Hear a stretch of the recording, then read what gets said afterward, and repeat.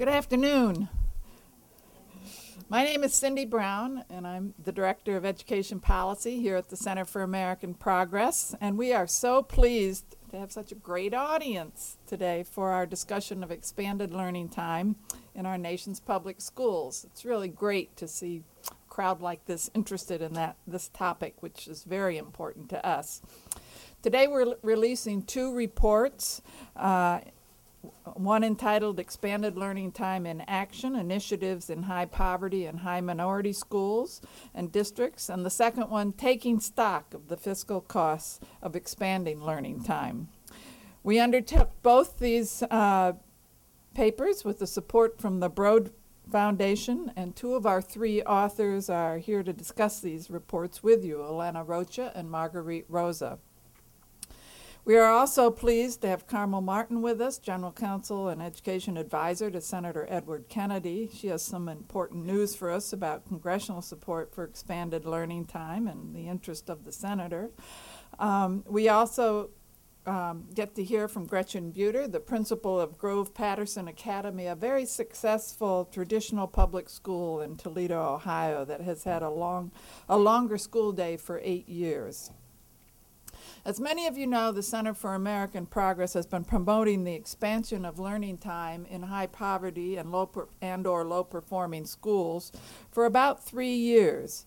More time on task was a major recommendation of our 2005 Education Task Force report, Getting Smarter and Becoming Fairer, a Progressive Education Agenda for a Stronger Nation. We firmly believe that the learning of disadvantaged youngsters needs to be accelerated so that those who are behind have the opportunity to catch up and also have the chance to experience the wide variety of enrichment experiences that more advantaged students often get both inside and outside of school. Music and art and science clubs and service programs, sports programs, a whole variety of things. Much of our activity to promote adoption of expanded learning time programs we undertake in partnership with Massachusetts 2020 and an important new organization, the National Center on Time and Learning. Together with these partners, we have carefully crafted a definition of what solid expanded learning time programs look like. They are aimed at high poverty, underperforming schools, and they lengthen the school day, school week, or school year for all students in a given school by at least 30%, the equivalent of roughly 2 hours per day or 360 hours per year.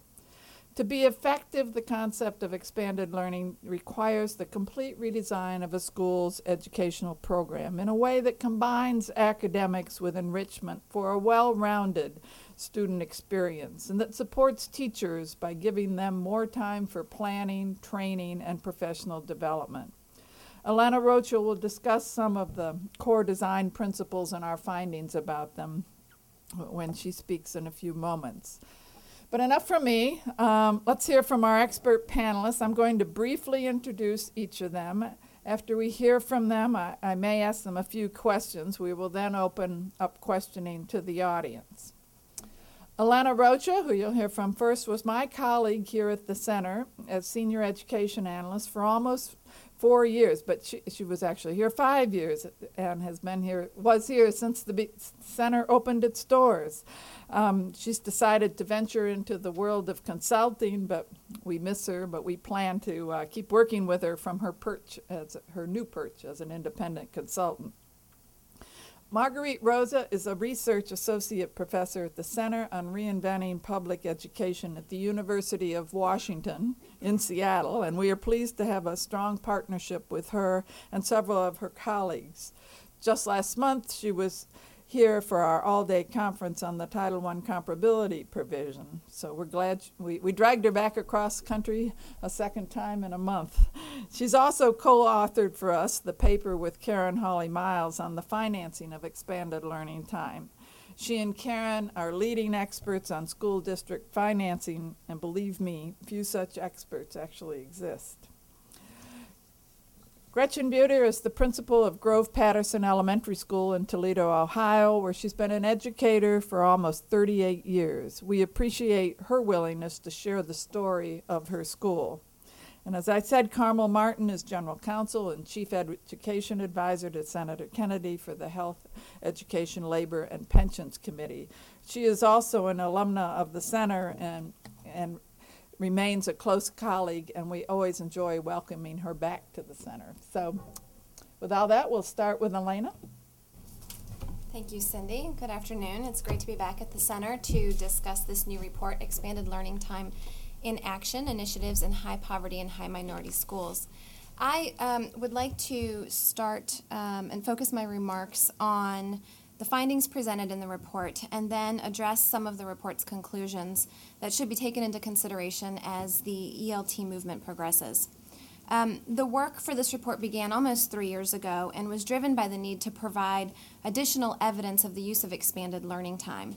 Many advocates, policymakers, and researchers are familiar with the successful KIPP schools and a handful of other charter schools that expand learning time, or are also familiar with the Massachusetts ELT initiative.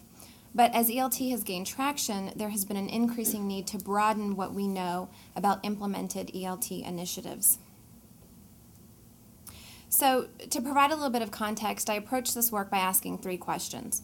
Are high poverty and high minority schools and districts rethinking the school calendar? If so, are they adding learning time to the calendar in a significant way? And are they using learning time differently?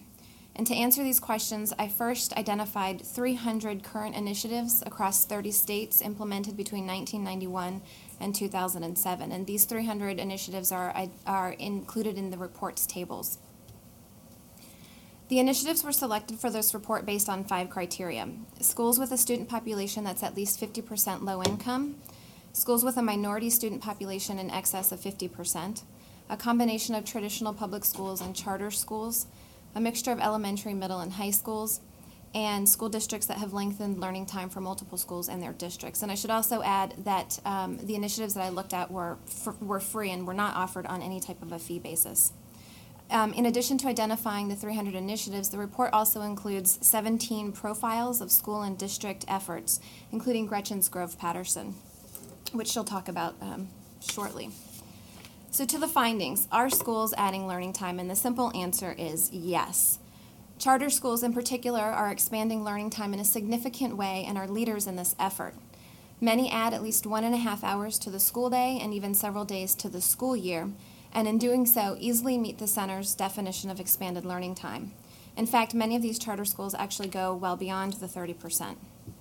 Traditional public schools also lengthen learning time, but to varying degrees. My research turned up a number of schools that actually added 30 minutes to the school day, which is an equivalent of about 10% more time.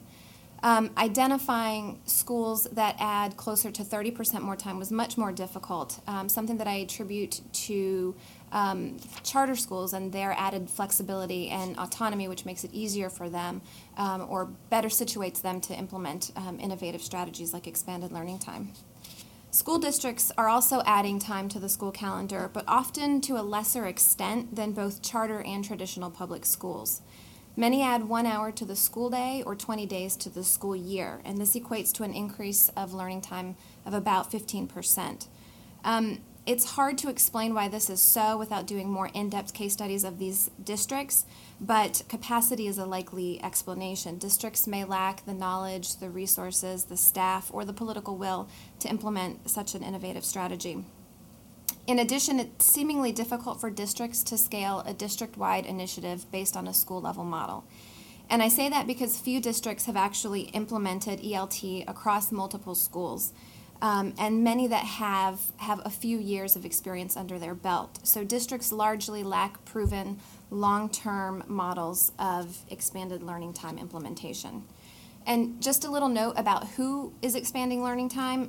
The majority of ELT initiatives that I've identified in this report expand time for the elementary and middle school grades. So significantly fewer schools have ELT at the high school level. Of the school-based efforts identified that add time for high schools, all of them are charter schools except for 2, and these charter schools also serve middle school students and sometimes elementary school students. None of the district-based initiatives that I looked at expand time for high school students. Rather, they focus on the earlier grades. So how is this time added to the school calendar? Schools and districts add time to the calendar in very different ways, as Cindy mentioned, by either lengthening the school day, the school week, the school year, or a combination of all of these.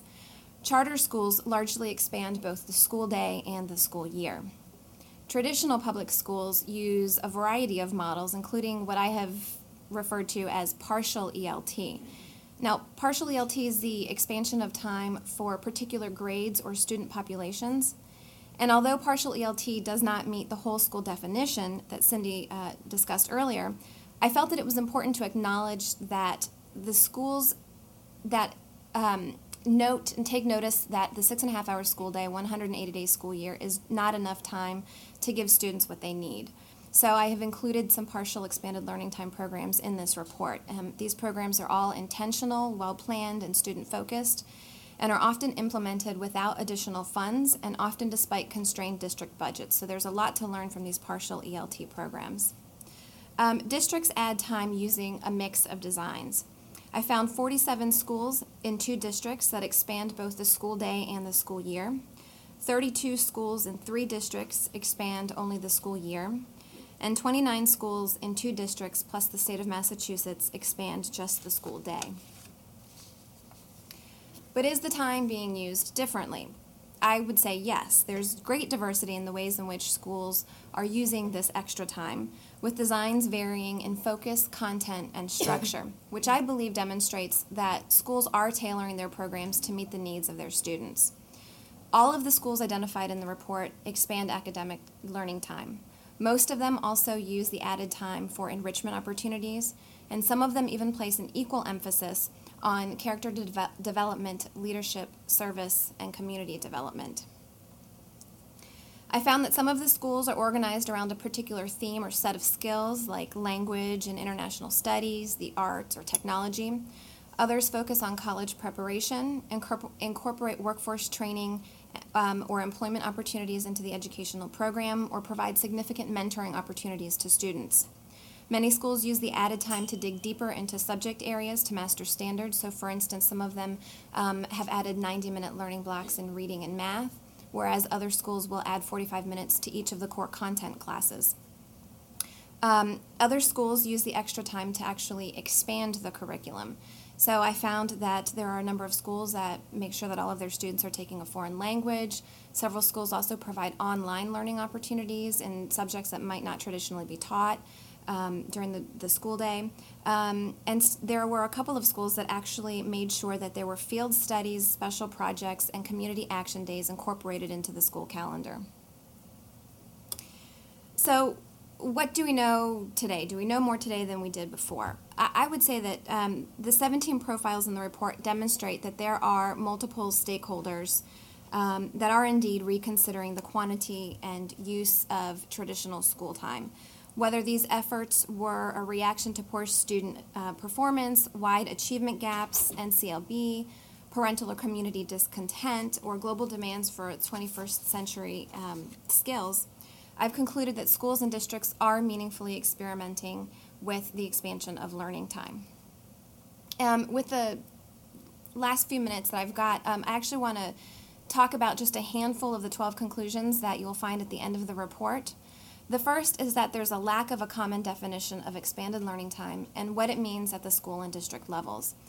Some schools think that it's an after-school program, that it's tutoring and homework assistance, or that it's full-day kindergarten. So without having a common definition of expanded learning time, it's very difficult to identify schools that have what we're calling expanded learning time and to decipher whether or not what they are advertising is really ELT. Many expanded learning time efforts are also new. So as with many new reform strategies, it often takes years before the effect can be measured or attributed in part or whole to a particular reform strategy. As such, ELT schools might not be able to show school or student improvement based on AYP or school assessment solely. So there needs to be analysis of student achievement data over multiple years and the tracking of student growth over time, and that may help more schools demonstrate that there are improvements in student achievement that can be attributed to more learning time. The third conclusion is that multiple evaluations of expanded learning time have not been conducted. And this is not to say that there aren't reports out there, because there are. but there is a lack of rigorous longitudinal scientifically based research that makes it difficult to draw correlations between more learning time and academic achievement. And as many have pointed out, expanded learning time also includes the implementation of several other reforms, which also makes it much more difficult to isolate the effects of more time on student achievement. The fourth conclusion I'd like to discuss is that expanded learning time does not have to be legislated. As evidenced in this report, schools and districts with strong leadership can and do take it upon themselves to design and implement initiatives. However, the passage of legislation would facilitate high-quality expanded learning time programs and make things much easier from a financial, planning, implementation, and evaluation perspectives. And the last conclusion is that teacher burnout is a legitimate concern in expanded learning time schools. As with most professional jobs, stretching employees too thin can affect productivity, quality of work, and attitude. However, providing staff with the necessary and appropriate supports, setting and clearly communicating goals and expectations, and sharing leadership among personnel can help to alleviate the risk of burnout in ELT schools. And finally, I think that what we see when we look at expanded learning time initiatives represents the reality of education in America today. The existing school calendar, which is 6.5 hours long and 180 days long, is insufficient for 21st century learning. Schools, students, and districts do want to excel. School improvement strategies are increasingly becoming bolder and more comprehensive. School districts are embracing new and school-wide reform strategies. And finally, ELT is gaining momentum across the U.S. Great, thank you. Marguerite. Thanks. So no, I had a different task here, not to tell you what is going on out there, but Karen Holly Miles and I did what we do best, which is assign dollar figures to things. So we went about the task of looking at expanding learning time and as a nuts and bolts exercise on figuring out what the cost components are and what would the total price tag be if we added it all up, and how does that compare with other reforms, and lastly, and perhaps most importantly, how can districts go about the business of covering the costs of expanded learning time if they want to do that for their schools. So we started kind of at the bottom and looked at the first order decisions that we need to make when we're thinking about the design elements involved in expanded learning time. And so there's sort of two sets of decisions. You need to decide, obviously, how much time you're adding, which students participate, and how the time is used. And here, we didn't reinvent anything. We kind of went with the Center for American Progress recommendation, which is that we cost out the addition of 30% time. Which students participate? All the students in a school. In other words, an entire school is going to be converted to expanded learning time. May not be all the schools in a district, but it's all the kids in a particular school. And then on the question of how is the time used, we again left that open. It could be tutoring or small group instruction, extra time for core courses, longer class blocks, enrichment, professional development, those kinds of things.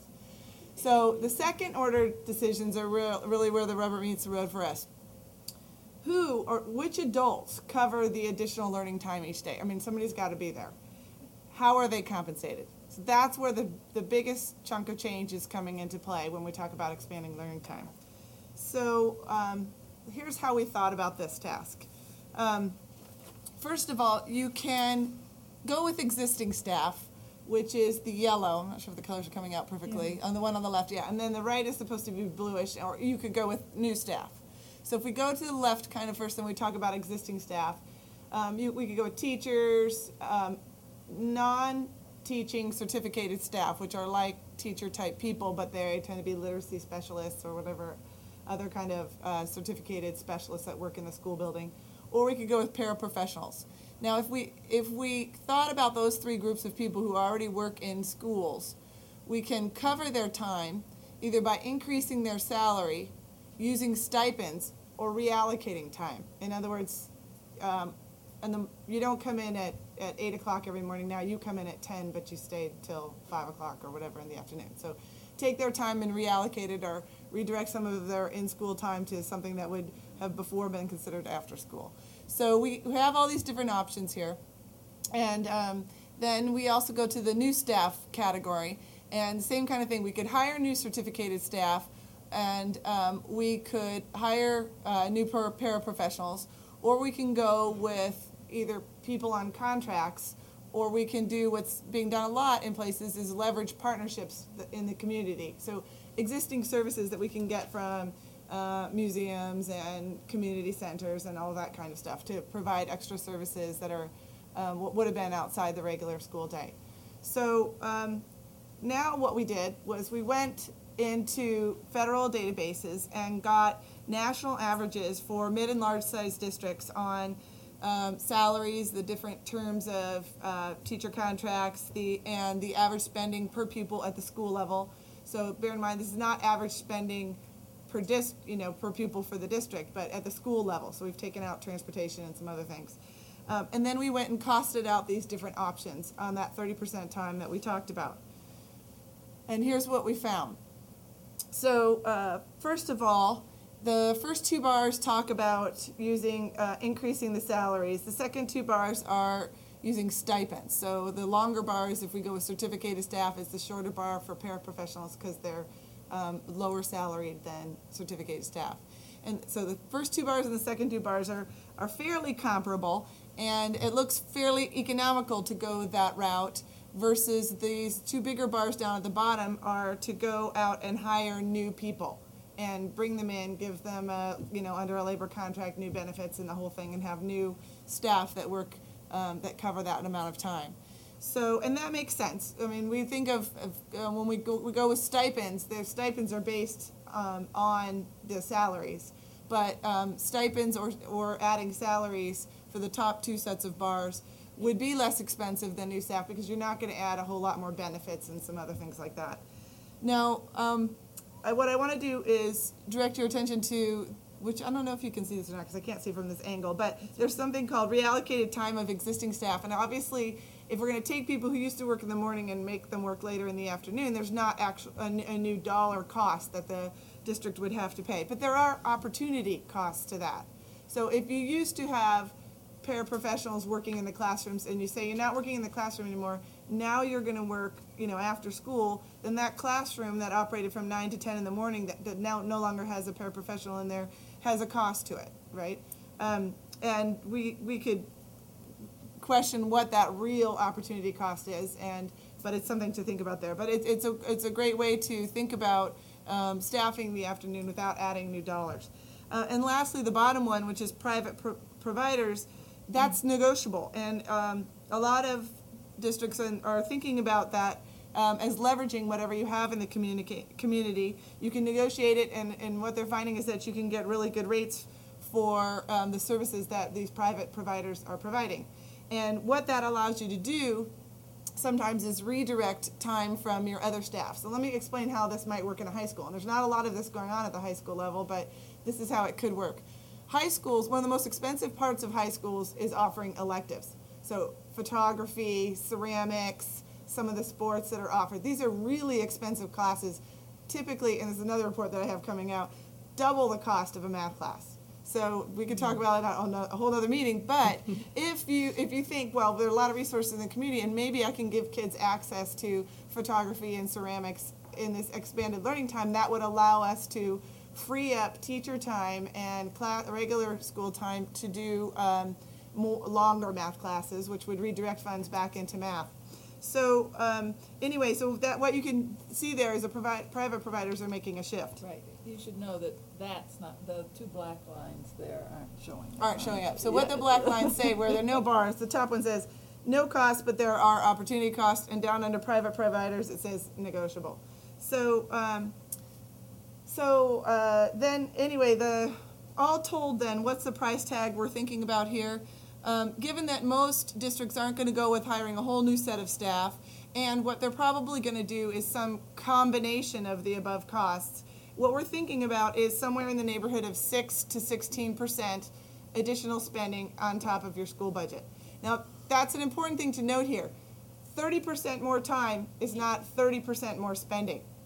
It's half of that. 30% more time is between 6 and 16% more increased spending. So compared to a lot of reforms, that's sort of a good deal.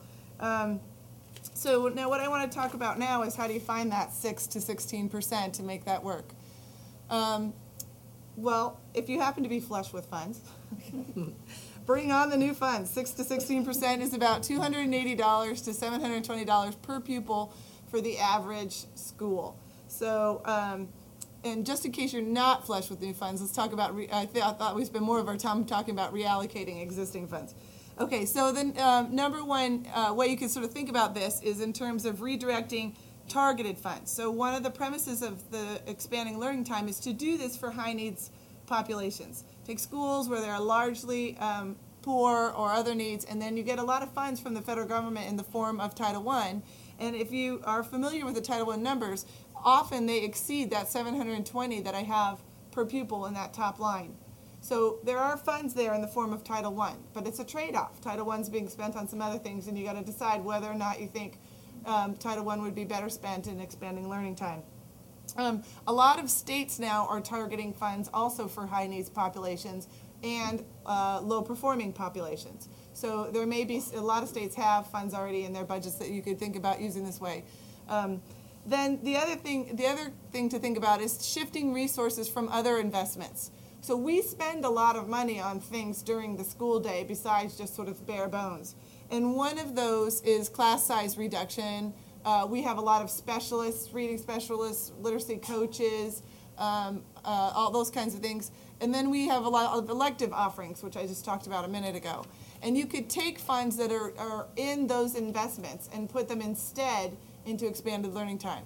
So if you were to raise class size by 3 students, that would free up about 8% of a school's funds.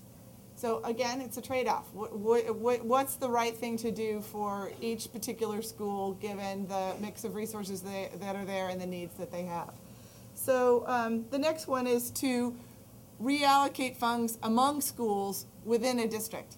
This is clearly not a popular strategy for the schools that would be losing funds.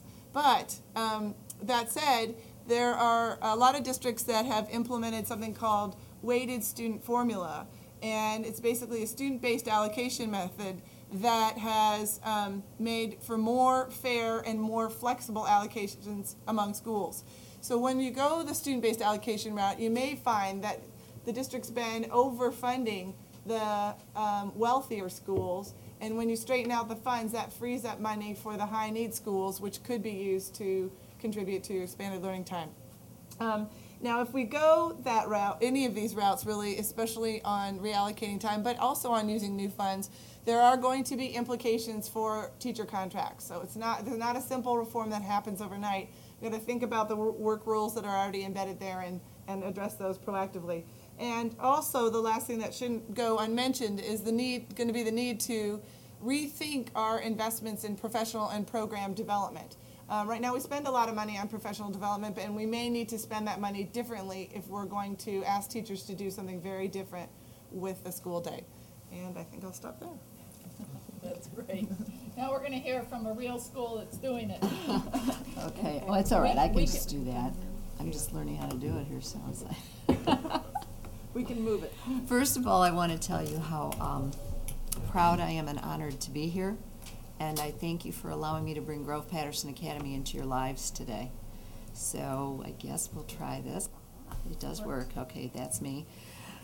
In the beginning, and this is not a long story, but we at Grove Patterson Academy, we came to life because the administration, the teachers' unions and administrative unions needed a way to try and fight the competitors out there. We needed to make ourselves more marketable for the students of tomorrow and offer more. We had Edison Project moving into Toledo and other chartered schools, and so they created Grove Patterson Academy. They worked collaboratively together, and all of the unions agreed and put us together. All of the teachers had talked about if they wanted to go to a school with a longer work day and different programs and formats, and they were interviewed to go there. I, too, was interviewed and chosen to go to Grove Patterson Academy. We created a lot of history with that kind of a program. We made a lot of differences. We were different by design. Grove Patterson Academy has many different opportunities and nuances, But of course, our longer school day is one of the biggest. We are an 8 to 4 school day. Breakfast begins at 7:45. My last bus, which I think is 17, leaves by 4:15 to 4:20. Some of our children get on the buses at 6:40 in the morning to come to school. Many of the parents also drive their children and drop them off, and oftentimes pick them up as well. We also are housed in a building with high schoolers right now, and so they too are on the same buses. So we have a gamut of, our building is K to 8, and we also ride the bus with the high school students as well. Our day, because it's longer, if you break it down into minutes, is 105 minutes longer than the standard school day, or 1.75 hours. You have the hours per week that we have teacher instruction time, and the student interaction with the teachers over that amount of time. 5 days longer beforehand. Actually, it's 6 now. And then we have 6 days toward the end of the year when the rest of TPS closes. We are still in school. At that time, we're also doing much of our professional development for our staff as whole-day professional development. Since we had begun our building, I think it was our fifth year. This is, we're going into our 10th year now, and the rest of Toledo Public had extended their day now by, I think it was 30 minutes. So they're getting closer, and they do see the need for longer time and longer day on task. With that time involved, we do put in not just 44 days additionally because of the time, but 49 days a year based upon all the time. So that's really another 49 days of school and instruction and time on task based upon those extra minutes. You ask, what do we do? It's not just do we extend the day, but how do we use it, and do we use it fruitfully? Well, we have foreign language. That was kind of our magnet draw. We teach Spanish and we teach German. If you come into our building from K to 8, you'll either come in K to 8 and have Spanish every year, or K to 8 and have German every year. Along with that, we have the Success for All reading program, which is 90 minutes lockdown, and by that I mean lockdown. We begin after announcements at 8:25, and it is non-interrupted reading time. We put music on, the children leave their classes, go to their reading groups, and at 9:50 they return to the music and have fulfilled their full reading block in language arts. Now, that's not to say that there aren't other opportunities throughout the day with social studies and science and math as well, since much of the math testing has story problems in it. So a lot of that teaching continues beyond that time. Math, we have a specialist, and so not only do they have math in their classroom, but they go to a specialist 2 hours per week. We also have the regular arts. We have phys ed time, we have art, and we have music. That time is wonderfully spent for the students, but it's also allowing the teachers to collaborate at their grade level because they loop. Therefore, they keep their classroom 2 years with the same teacher, and that affords them less learning where their students are, where the strengths and weaknesses are, and also helps over the summer that you don't have to get to spend as much time knowing you can just pick up basically where you left off. Lunch, 45 minutes a day lunch program, and we try to tie recess into that as well. The use of computer time, we try to accommodate 1 hour increments per week, and what we do is that may be from that 3:15 to 3:45 period, or 3:30 to 4 o'clock, depending however we can rearrange the schedule and fit people in. We have a lab right now that we have access to, but all of our classrooms also have the TechNet program that was started in the state of Ohio, where they have 5 computers in each classroom. When we first opened Grove Patterson Academy, we also had a program through a grant that we had written, and we gave laptops to every student from 4th grade on. We were meant to be a K to 6 building. Our parents, of course, fought very hard to extend our building to a K to 8, and we added 7th and 8th. We also have 1 to 3 hours per week, which is allotted for our teachers and required.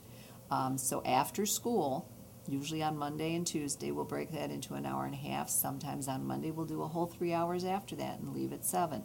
But that is for professional development time. Many of those professional development times we try to make without cost. We have trained the trainers, and our same teachers will come in and present programs. We will also get speakers in, or we'll go to conferencing or other programs, and we also allow time for collaboration. Our teachers must get together, whether it's during their common planning time during the week, during the day, or when we meet at night, And then we also all meet again back together to make sure that we are working from kindergarten straight up to 8th grade on the standards, the indicators, and buying that time into it. This does make for a very nice collaborative environment and certainly helps us with results. For the last 3 to 5 years, we've been in a rating of effective. Actually, we were effective last year. We had a little anomaly there. We're effective this year. We missed excellence, I believe, by 0.2%. And we have quite a few indicators, I believe 14 this year. And we've met AYP. And there are also goals that we have to get. And we're also going to look at value added this year to see how well we've done with that. That being the case, when you take a school that is totally non-districted, our children come from all over the entire city of Toledo. They come from the poor districts, the middle class, the upper districts. Many students get into our building that we don't know who may be in another district. That, of course, brings us more money. Our first 2 years, I believe, we drew almost $2 million by the number of students who came to us that were from other districts, because you do get to have other money that brings them in. So, looking at the financial piece. But again, it's the way of life. Our children learn to be living daily, 8 hours a day, sometimes longer than they see their own families, with children who are of different religious background, color, country, and they know how to be with each other. Before you know it, they're going home to different homes with each other and visiting in different cultures and learning to know each other, preparing our students far better for the world as it is. So not only is it a longer day, but it's an adhesive kind of day. It brings everyone together as a family. We do often get many of the family members into the school, so oftentimes we'll have 4 and 5 in the school from one family. Our special ed students also have achieved quite highly. They've reached higher expectations than we've had for them on their IEPs, which means they're definitely working higher than their expectations to accommodate that. We no longer do any of the alternate assessments because of that. We wish to try to give our students every chance possible. We do tutor the students and we work with them. But the fact that everyone has risen to this level of wanting to be there, there's no other thought there but the children and preparing them for the world tomorrow. And we do believe, after all this time, because we're there longer, we can give them everything we need to give them. Our parents also sign a parent agreement to be there. Therefore, they volunteer 10 hours per family per year. And so they're very active in the program. They're there volunteering in lunch, sometimes in the classroom. They see what goes on in the building. They see the environment and the tenor of it. And they obviously like what they see because we have over 500 applicants for next year. Thank you. Carmel? No. She doesn't need it. I'm sorry, I don't have a PowerPoint, so you're just going to have to listen to me. Thank you for coming today, and thanks to Cindy and John for their leadership on this issue. We've worked in the Kennedy office very closely with CAP and with Mass 2020 and the National Center on Time and Learning on this and other important education issues. Just want to take a minute to thank Elena and Marguerite for their good work on their papers, and on behalf of Senator Kennedy, thank Gretchen for her good work with her children every day. There is a lot of interest in this issue on Capitol Hill. I think that is driven largely by a very intense desire to find a silver bullet in education reform. Politicians very desperately want to know that there's a way that we can just identify the way to fix things, and they can support that, and then everything will be okay. I think our work on this issue, affirmed by Elena's paper, is that extended learning time is not a silver bullet, but rather a piece of a much larger comprehensive school reform initiative. But I think the reason it's still very attractive from a policy and political standpoint is because it's a initiative that you get a lot of bang for your buck. And the reason that I say that is I feel that it helps. There's a consensus about various reforms that need to happen, particularly in high poverty schools, for them to be able to help all children to reach high standards, which there's a consensus should be our goal. And I think each of those initiatives require an extended learning time initiative. And I would just mention 4 of them that are very important to Senator Kennedy. And those include essentially moving from an industrial model of education where we have one teacher standing up in front of 30 students lecturing them to more of an information age model of instruction where we have collaboration and team teaching, instructional leaders helping teachers to constantly improve their practice on a daily basis, on-site, ongoing professional development, and instructing them in a way that's children in a way that's hands-on and uses enrichment activities to really help make school relevant to kids. So I think to move to that model, we really do, again, particularly in high-poverty neighborhoods, need to start thinking about time and how we're using the time that we have. I think it's also important because it facilitates additional time on task for those who are struggling. In No Child Left Behind, we had the concept of supplemental services. The results of that have been mixed at best. I think extended learning offers us an alternative to that could have an even more powerful impact, not just on how individual students who are falling behind can catch up, but also really changing the entire school and helping all students to reach even higher. I also think extended learning can have a powerful impact in implementing many of the initiatives that are needed to try to get at the dropout crisis, which is probably one of Senator Kennedy's highest priorities as we move forward with education reform, is to do something about making sure that more children graduate and graduate ready for success. And I think a lot of the reforms that are needed there require, again, for us to rethink how we structure the school day. And finally, another important initiative for Senator Kennedy is to get at issues of character and leadership and civic education.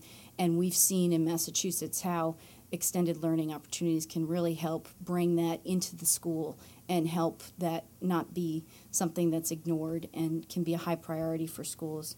So I think for those reasons, there's powerful basis for supporting extended learning opportunities from a policy standpoint. I think from a political standpoint, there's also a lot of things that extended learning opportunities addresses. Some of the largest criticisms that we get of No Child Left Behind are things that there's too much teaching to the test. We're narrowing the curriculum too much. We're imposing a one-size-fits-all reform model on schools that are very different and very diverse. And I feel that, again, Elena's paper, I think, brings this home, that extended learning opportunities can really help us address those concerns in a very powerful way by making so you can have 90 uninterrupted minutes on reading if that's what your kids need, but you still have time for math and history, but more importantly, things like art and music. In terms of teaching to the test, I think, again, it helps give teachers more breathing room to make sure that they can help their children perform well on tests, but go beyond that and teach them higher order thinking skills and go beyond what a standardized test assesses. And again, one size fits all, because it gives schools more flexibility to do unique programs, to bring in community-based organizations, to provide enrichment to what kids are doing on a daily basis. I think it helps schools develop improvement plans that can be individualized to their population, to their students. So for all these reasons, we're finding that prominent members of the Congress are really taking up this concept and becoming champions of it. I work for one of them. Senator Kennedy has made this a priority for his initiatives going into reauthorization of the Elementary and Secondary Education Act. We've worked on a bipartisan basis with Senator Burr on some legislation that relates to national service that would bring AmeriCorps volunteers into schools, try to deal with the cost implications of expanded learning opportunities by having AmeriCorps volunteers come in and design and help implement the programs in conjunction with the teachers and the other professionals in the school. We are also planning to introduce this week a new bill. Senator Kennedy will be introducing a new bill called the Time Act, which will provide pilot funding to states that developed expanded learning opportunity initiatives similar to the one we've seen in Massachusetts. It's modeled on the Massachusetts program, and it will be competitive grants to states to then turn around and provide to local schools to implement expanded learning opportunity programs.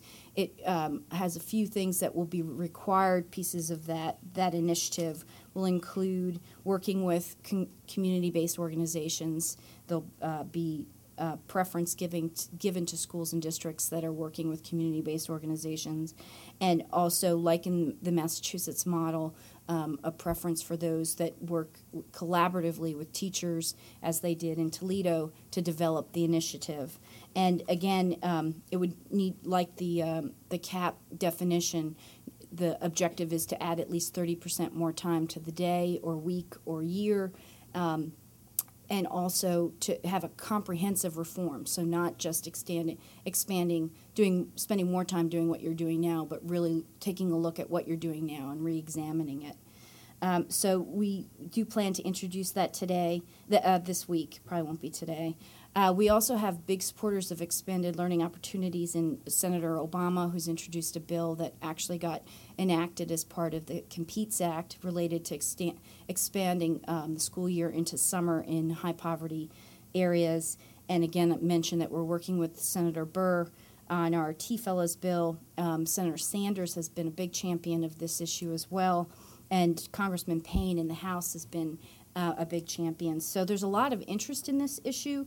And so I think it's going to be a big part of our debate moving forward in terms of school reform. Cindy asked that I give my reactions to the papers that we read, so I just will conclude with a few of those.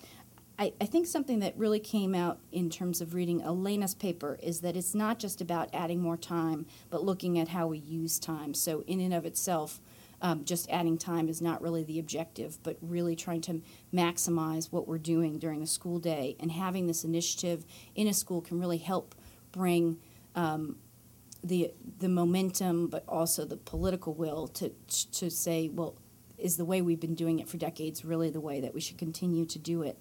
I think the other thing that really came home to me in reading the papers is that it's not just that expanded learning opportunities is not the reform in itself. I think it is the tool by which we execute other reforms. Again, just spending more time doing the same thing is not necessarily going to change outcomes for kids. It's using that expansion of time to do things like enrichment activities and more time on task in problem areas. So I guess I would take issue, one thing I would take issue with in the paper is Marguerite's suggestion of reallocating resources from things like, with respect, things like instructional leaders and class size reduction in order to implement expanded learning time. I'm not saying that there isn't any instance in any school in America where we're not using resources efficiently and shouldn't re-examine that and think how we can do that differently. But I think it would be tragic if a school implements expanded learning time and then cuts back on things like instructional leaders, because I think the reason to implement expanded learning time is so that instructional leaders can have a greater impact in our school in terms of trying to provide that on-site, ongoing professional development, which is another initiative that Senator Kennedy has called the Teach Act with Congressman Miller. So I think those things need to work together. I think if we don't look at it holistically and just look at time without looking at how time can be used to leverage other types of reforms, then it's going to be a failed effort. So I would just caution that, I think it's a reform that deserves additional resources. Senator Kennedy is about to offer legislation to provide it, and it's something that we should not shortchange in the budgeting process. And I guess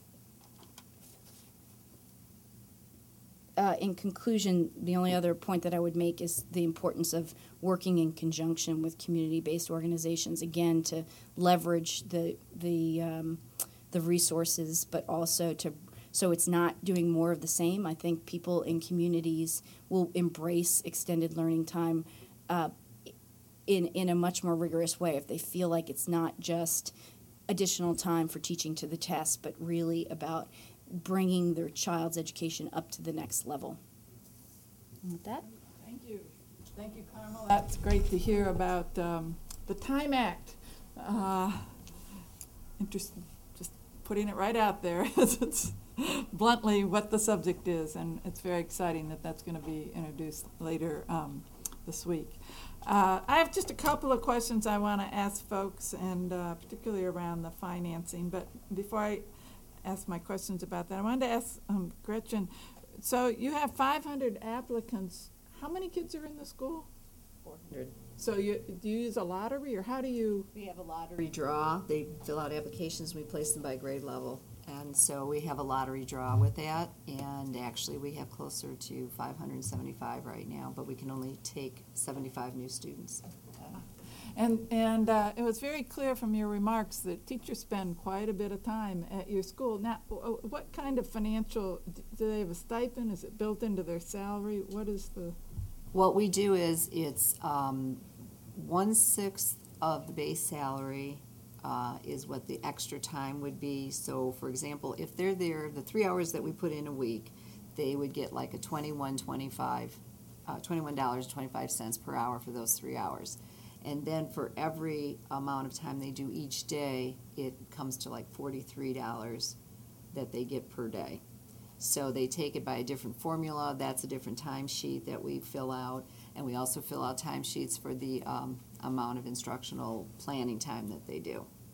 So it's on a different rate than. Right. And it's a much lower rate. But this was all worked out with Beforehand, and the union agreed to it, yes.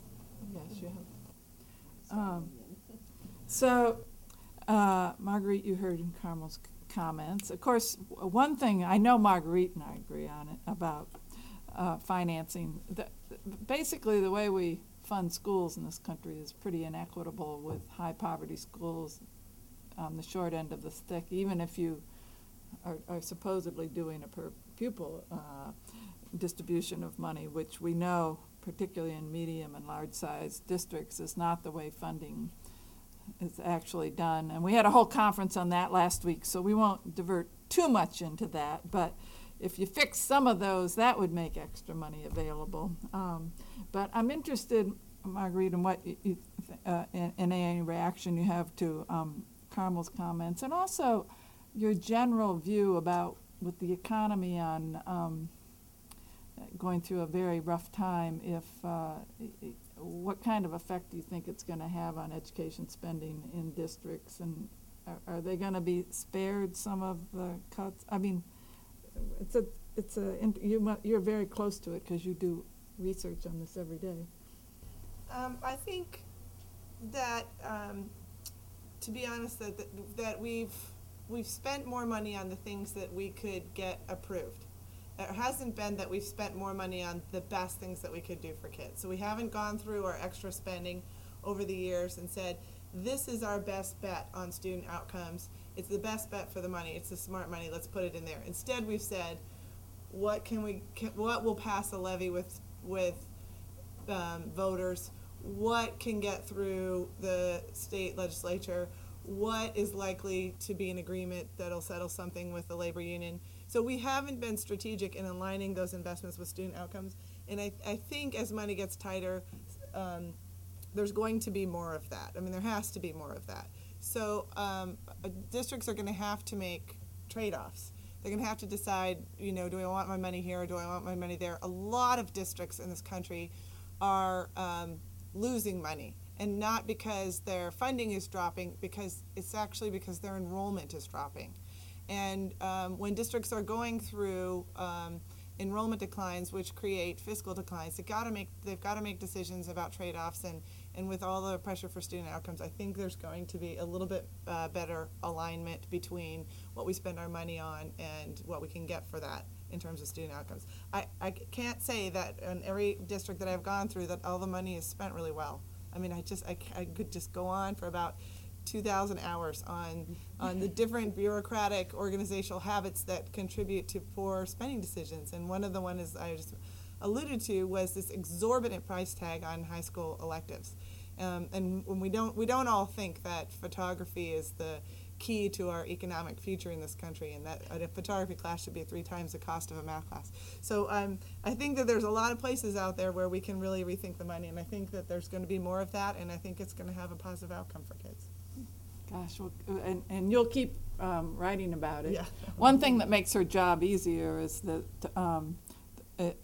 that she's able to do this work now is because budgets are so much more transparent than they were 20 and 30 years ago, and she and Karen Hawley Miles and others are able to get down to the school level in analyzing budgets. So, Elena, I know one of the things you didn't get to talk about was the school partnerships that many of these schools enter into. Maybe you can elaborate on what they look like, and are they mostly on a do the community partners bring resources to the table with those partnerships, or are they reimbursed? How does that usually work? In sort of all of the above in various ways. There are some of the schools that are profiled that use community partnerships to provide services. They also provide classrooms outside of the school, so you can have a community partner that has their own building.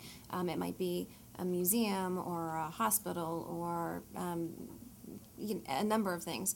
A lot of the community partners also provide mentors to these students. Will actually designate an individual and pair up that individual with a particular student or a very small number of students to provide mentoring to help these students network and sort of gain additional social skills.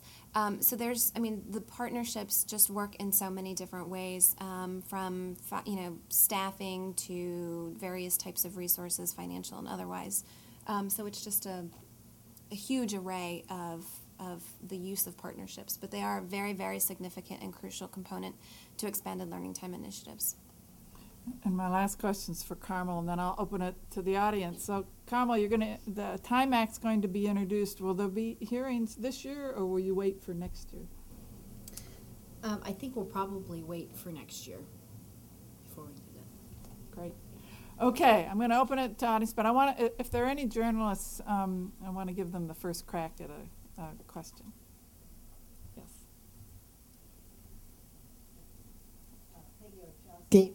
Peggy Ochowski, I'm with the Hispanic Outlook magazine on higher education. I have 2 questions actually. I was interested with Gretchen. How large are your class sizes now, and what impact does this? I think that is one of the silver bullets is supposedly class size. So what impact could some of this have on that silver bullet class size, and what number are we talking about? And the other thing is, what is the union's reaction to this? Is their support totally based on higher compensation for their union members? Good questions. Our cap on our classrooms is 22. That's our maximum. And that does seem to make a big difference on many of the things that we do with the programs. As far as the union, they were a very viable part of this suggestion and this initiative right from the very start. I speak, of Fran Lawrence, who is the president of the teachers union, was very heavily involved with this. We still speak. In fact, I'm going tomorrow with them to present in Oklahoma City for something else. But again, they are so strong into it's not the compensation for their teachers. It was putting together a new initiative to see if we could indeed combat the competition out there. And after they saw that we could indeed do this, I was in a committee to help. We opened 3 more schools with a bit either of a longer day or different initiatives in Toledo Public. Are you talking about the FTA? No. You mean TTA? Yeah. Local teachers. Oh, the local teachers union, the TFT. Yes. Okay. Yes. Thank you. Okay, journalists? That's one, yeah. Debbie Villadero with Education Week, and I have 2 questions. One question is for Carmel, and that has to do with the cost or the dollar figure in this bill that's being introduced, or how many states might win these grant awards. Our dollar figure is we're going to start at $150 million and then ramp up to $300 million over the authorization period. We're looking at it as a pilot project, so the idea is not to give every district in America who wants to do ELT the ability to do that, but rather to seed these initiatives, and that's one of the reasons that we're making it a state-driven initiative. The concept is that states would come and match the resources that we'd be providing on the federal level so that we can get this seeded throughout the country and have people actually trying different models that we could then study. There's a provision to study the initiative and see what works, what doesn't work, and help encourage other districts to take it up, encourage states to take it up as a state-based initiative.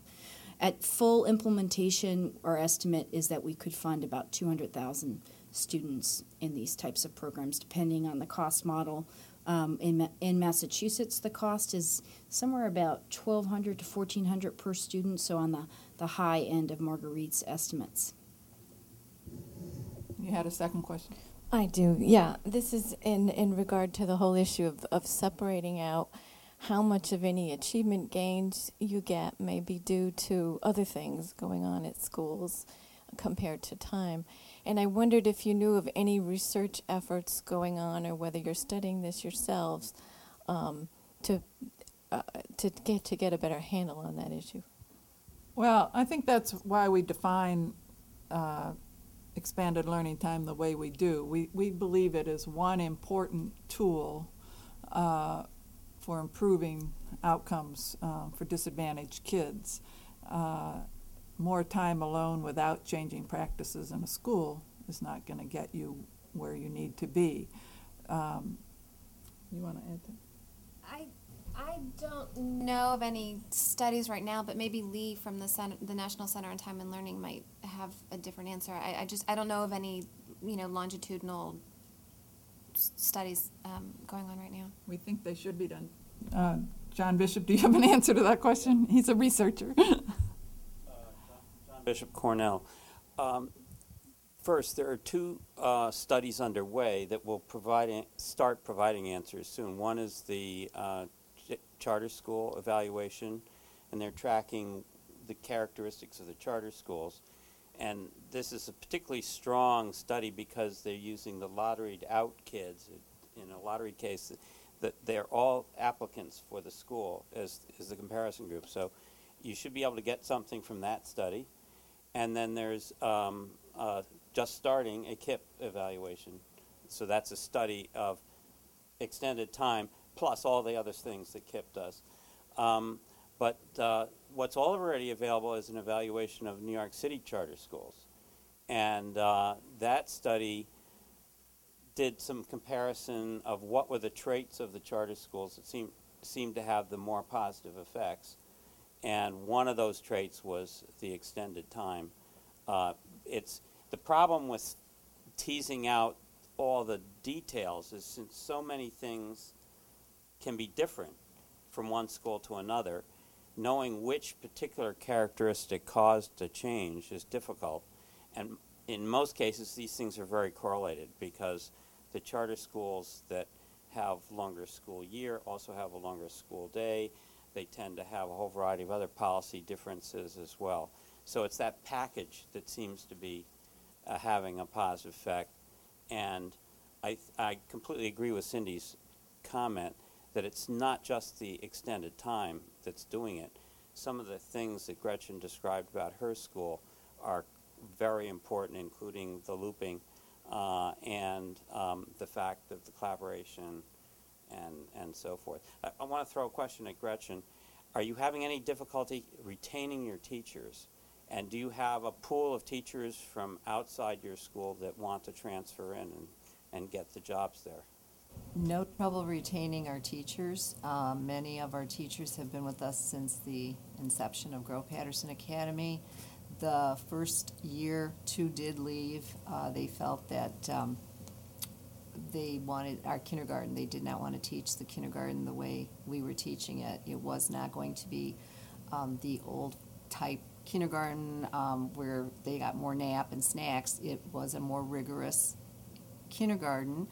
They do have a nap, they do have recess, but they are also part of the Success for All reading program and the math program and the foreign language, and they just felt that was not appropriate, so they left. But other than that, no, it's not been a problem. You kept the same teachers as you had before when you moved to this? No, they were new teachers. Oh, no, they're new teachers from the district. Yeah. Right, I'm sorry, yes. We all, including myself, we all had to chuck our beliefs at the door, the past beliefs. That's great. Other questions? Yes. I'm Nadine Mildice with the Montgomery County Public Schools, and I have a real life question about extended learning time in high schools. And I think all of us are concerned about the dropout rate. But many times when a high school will try a model of extended learning time, our community members who are in the retail and service business will raise a hue and cry because it cuts into their low-wage, minimum-wage job seeker pool. So how do we respond to that issue as educators? Yeah, it's a very, very tough issue. We, at the center, when we came out with our task force report, we advocated going to year-round schools and getting rid of summer vacation, and that's really a non-starter for the same kinds of reasons. But yeah, good. Fortunately or unfortunately, I think I can address that to some degree. Where we're housed right now in a high school, while our other building is being rebuilt, there is the Toledo Technology Academy at the other end of the old high school. They are a high school. They are a longer day. They go from 7:30. They attend 7:30 to 3:45. So they ride the same bus with us. They are involved heavily with business and community corporations, and therefore many of those corporations help get those kids part-time jobs. They go and help out in the offices. They'll go and do many things because they're building, they're with the math and sciences, so they're building robots, and they're working on math issues and so forth. So some of them still hold jobs, but they're all working with these businesses too right now. It is much more difficult at the high school level. It just requires a more careful and more thoughtful design to figure out how to incorporate expanded learning time into the school calendar for high school grades. But it's being done. It just, we don't see it as an much. important initiative has been apprenticeship programs, which there was quite a bit of interest in the early 90s. It's faded some, I think some of the career academies. If your learning is also tied in with a workplace, it's possible to compensate kids for the work they're doing as they are learning. That's actually a much more prevalent kind of learning experience in European countries that we haven't developed very well in this country. So something for Montgomery County to think about. Yes. Nate Dale. I have a question about the uses you're making of the extra time. And I appreciate what Marguerite had said about you can't always do the best bang for the buck because of the political constraints in other programs. But I would think with time, when you open up some extra time, that you do have the flexibility to pick what's most useful. Now, from what I've heard and seen with KIPP, my understanding was their research showed that they were trying to teach kids more, I don't know what they call it, values, but trying to get them motivated, sort of the makeup for what they weren't getting at home. That upper middle class, upper class parents were prepared to motivate their kids. They had a model the kids could just follow what their parents were doing. So KIPP went in, we got to do it during the classroom, but we don't want to squeeze out math or science or English, whatever, so we need extra time, and that was the motivation. So if they had extra time, those would be the kinds of things. And I remember reading, make eye contact, nod, when little things like that parents would be teaching implicitly. Is there any research showing that you guys have seen that is important, that's a high priority for extra time? I mean, Gretchen, you mentioned it sounded like enrichment is as important as anything like what KIPP is doing. Enrichment's important because that fulfills the children. However, I can't imagine, and also having been a teacher for a number of years, that I would not have any of these classrooms, any amount of time, learning those particular skills, keeping eye contact with my children, speaking to my children, teaching value systems. Those are things that should be going on every day in a regular classroom. I'm sorry, I'm not up here to preach, but that gets my ire up. That is what should be going on naturally, normally, and every single day, and does, in fact, in many classrooms. We don't need extra time for that. We just have to be trained to know that's how we teach. If I'm teaching social studies, I'm teaching skills and values in history. If I'm teaching math, I'm teaching that. If I'm teaching reading and writing, those are all the skills that are naturally being taught. That character development is actually a component of a number of expanded learning time schools, and it's a way of helping to change the school culture completely. I mean, expanded learning time is a redesign from a structural perspective, but it's also very much about changing the actual school culture and how kids feel about learning and physically being in the school. So that's a very important component. Steve, yellow shirt. Spitz. I'm formerly, among other things, the director of the School Finance Reform Project, the Lawyers Committee for Civil Rights Under Law. And I was wondering, I didn't hear anybody talk about extended school years and whether or not there's research as to the impact on that as compared to extended school day. The report that John Bishop mentioned earlier on the New York City charter schools actually found a positive correlation between a longer school year and student achievement, but they also, again, acknowledged that a lot of the charters in New York City with a longer school year also had a longer school day.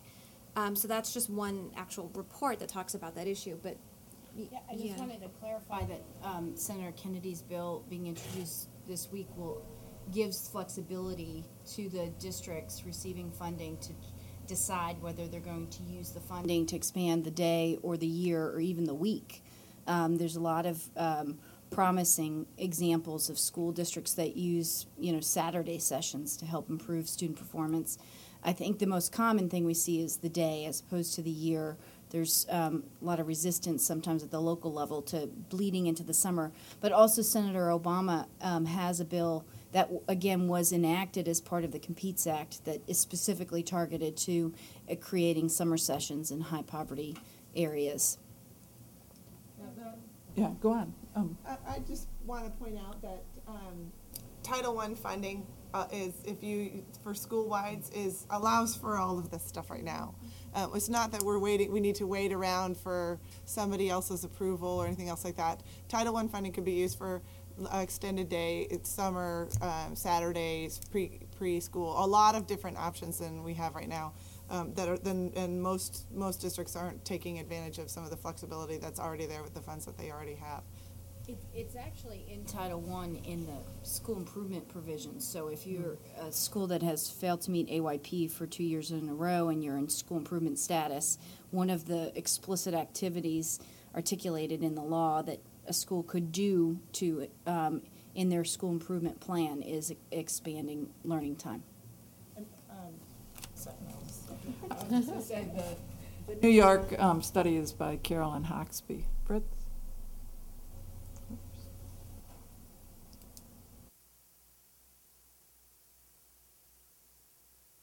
Fritz Edelstein, Public-Private Action. In all of this, we're trying to gain public support for change and improving our schools. Are we also then confusing the public? We have after school through 21st Century Community Learning Centers. We've now got into the lexicon out of school time, after school, expanded learning, other things like that. How do we form some kind of strategy? Because some of it overlaps with each other. When we talk about out of school time, people get confused. Is that after school or something else? Some of this, if it's partnerships, could be out of school time because it's an extended school day. How do we stop the confusion and get into a comprehensive strategy? That's a great question.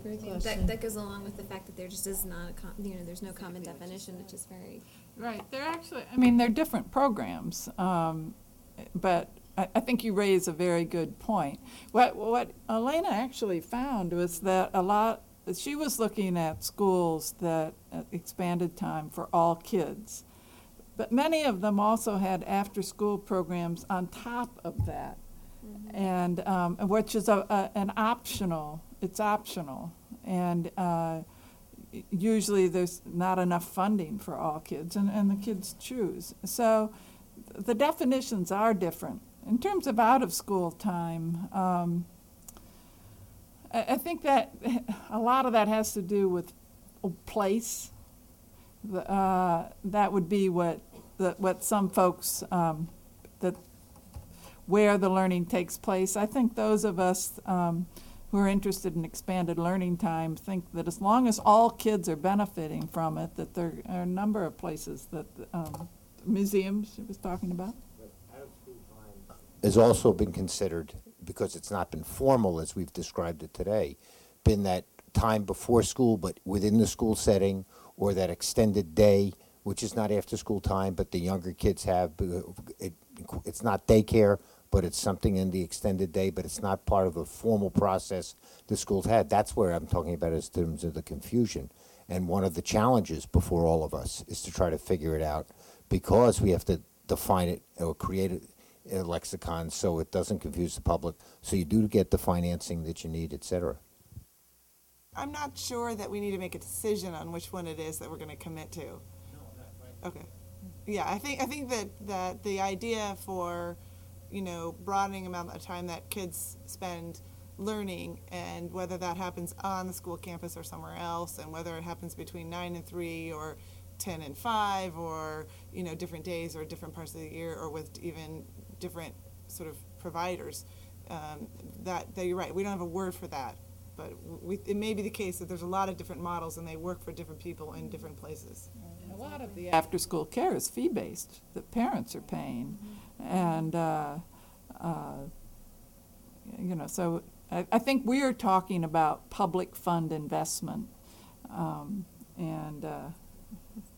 I know we have the organized school day, but then we do have Big Brothers, Big Sisters, and we have the Scouts and things that put these programs together. They're out of school time. They may be housed in the building or in a library, and so we make them two pockets of educational pieces. all right, the woman in the red shirt, blouse. Lisa Roy.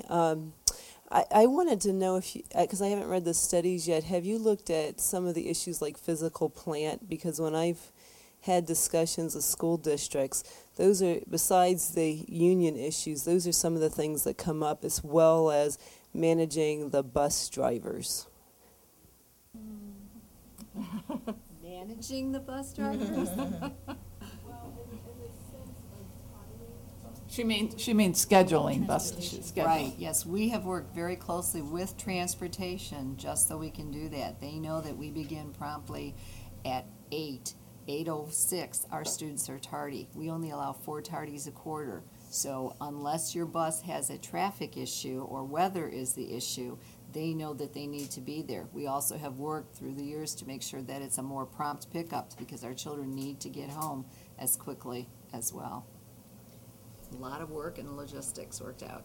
And that's one of the lessons learned from the Massachusetts experience, is they are always talking about planning.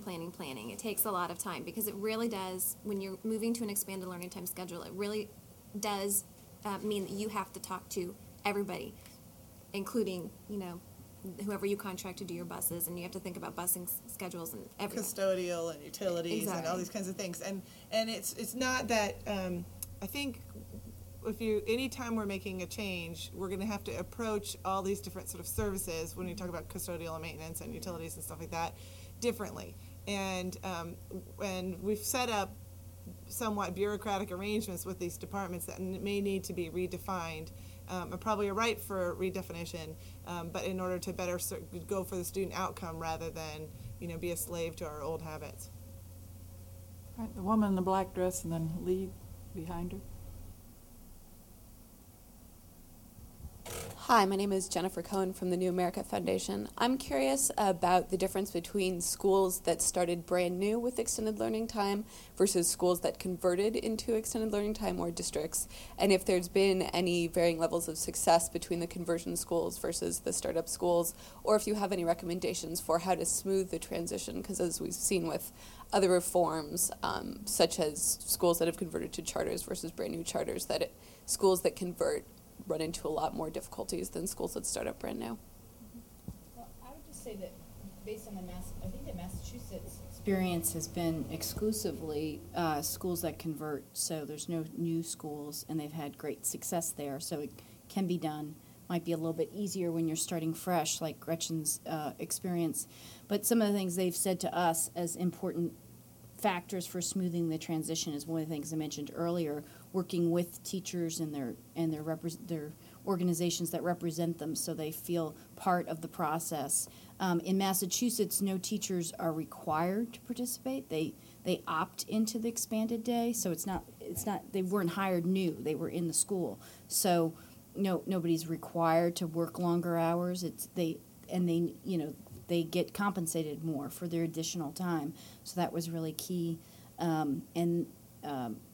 Also bringing in, I know they work hard at the local level to bring in parents and families. They have had a lot of examples where there was resistance at the local level from parents and families, and they worked through that, and I think in every one of their schools now they have very high parent satisfaction. They survey parents and talk to parents, and parents, once they see the additional benefits to their students, and then it's not just more of the same, they get really excited about it. I think the costs are going to be greater if you convert than if you just redesign. I mean, because we're still going to be paying, we have this idea of what the 9 to 3 school day looks like, and it's hard to really convert that while you're adding on time. And on that point, we have a history of using Title I funds during the school day. We have specialists. I've just visited a school in Fairfax County earlier this year that uses their Title I funds to pull kids out of classroom, come out of math and learn math in a smaller setting instead from a math specialist, and then go back. Well, if that were structured so instead of during the school day, that specialist was providing instruction that lengthened the school day instead of sort of like this dual model, then it might be a more efficient use of resources, and at the same time, people aren't really willing to give it up because the original math teacher likes the fact that 6 kids walk out the door for part of math class. So it's easier, I think, to redesign than it is to convert, but we don't always have that option. We really don't. So it may just be harder and a little bit more expensive. Also in Massachusetts, initiative there is forcing people to redesign, to make those tough choices. So they're very careful to make sure that people are rethinking how they do the schedule. They can't just do add-ons and get a grant under this initiative. It's, the thing that makes it different, getting back to Fritz's comment, from after school, lots of these programs in Massachusetts use after school providers as their CBOs who provide enrichment activities. So it's not an either or. The after school component is just more integrated into what's happening in the class. And to me, that's the difference between an after school program, which in many schools might be the right way to go, and an expanded learning time initiative, which might use an after school provider, but you have to rethink how you're doing things, or it's not. You might as well just do the after school. It's not an add-on. It's got to be a rethinking of how things are done.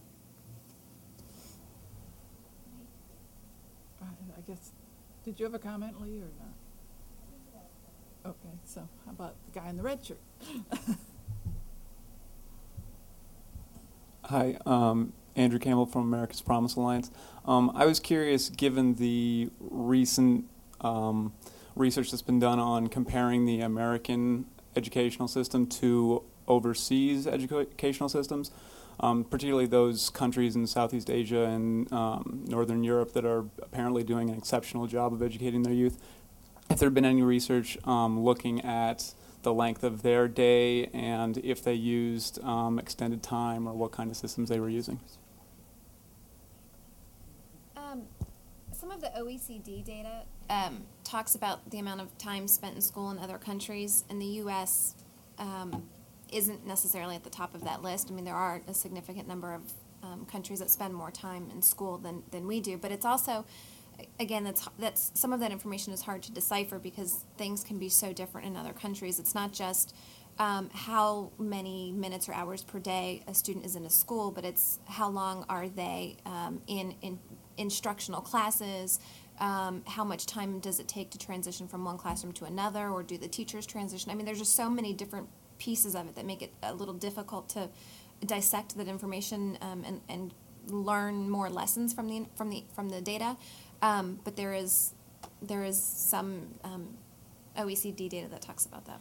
And actually, I have a stat that my staff gave me that I forgot to use, I meant to use, saying that in China they spend 30% more time learning and mastering subjects in schools. So that, I think, is a pretty telling figure. They also tell me that in Europe and many Asian countries, teachers are given as much as 44% more time for planning and preparing lessons than teachers in the United States. I think our average at the elementary level is 9%, and in the middle and high school level it's 15%. So to the extent those figures are accurate, I think that's a pretty stark contrast. And I think over the whole K-12 spectrum, American students spend about a year less in school than students in other European and Asian countries. The last two questions, the woman and then Arnie Faggy.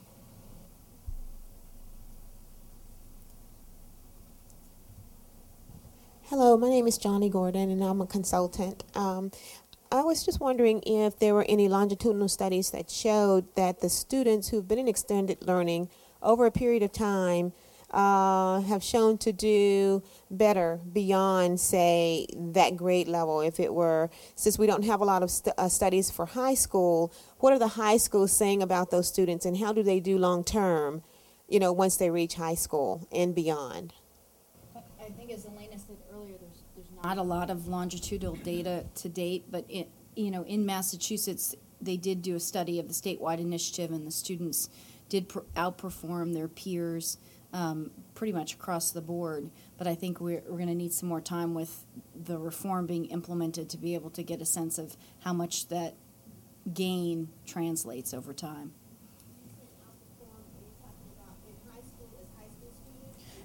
No, sort of now. Yes. Yeah. Because the program hasn't been implemented long enough to see if that carries throughout high school.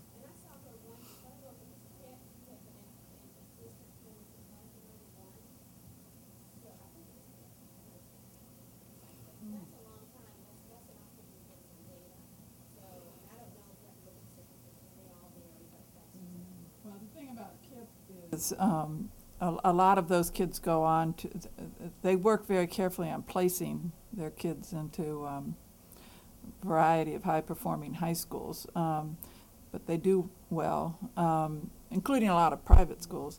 The research John was talking about may answer your question, but Gretchen, you had an anecdote or two about your kids. Right, we have tracked our students through the years, and as I said, we're going into the 10th year. Many of our students have passed all 5 parts of the OGT within the first 2 years of high school. Many of them have tested into 3rd year of that foreign language, and this is not just in Ohio, but when they move to California, Georgia, Texas, places like that. So we do know that many of the students are carrying that on with them. Their reading levels are very high, too. Maybe somebody should do a study of her kids because they've been tracking what happens to them. Arnie? Am I on? Yeah. Thank you for bringing us together, first of all, Cindy, and recognizing this issue as an important reform issue. And Carmel, I can't thank you enough for talking about community-based partnerships. I think it's absolutely a key. Can I raise sort of a scale issue? Because we've been, with the exception of Massachusetts, been focusing on primarily local school districts and some of the top urban school districts. When you took a look at Massachusetts, and of course whence comes Paul Revel, the National Center, Jennifer Davis, and a whole set of pieces, did you find that there was a higher correlation of scale of districts going to scale in Massachusetts because of state policy? And would you see that if the seed works out and and we begin to figure out this formula of community versus school-based programs and how to bring both together.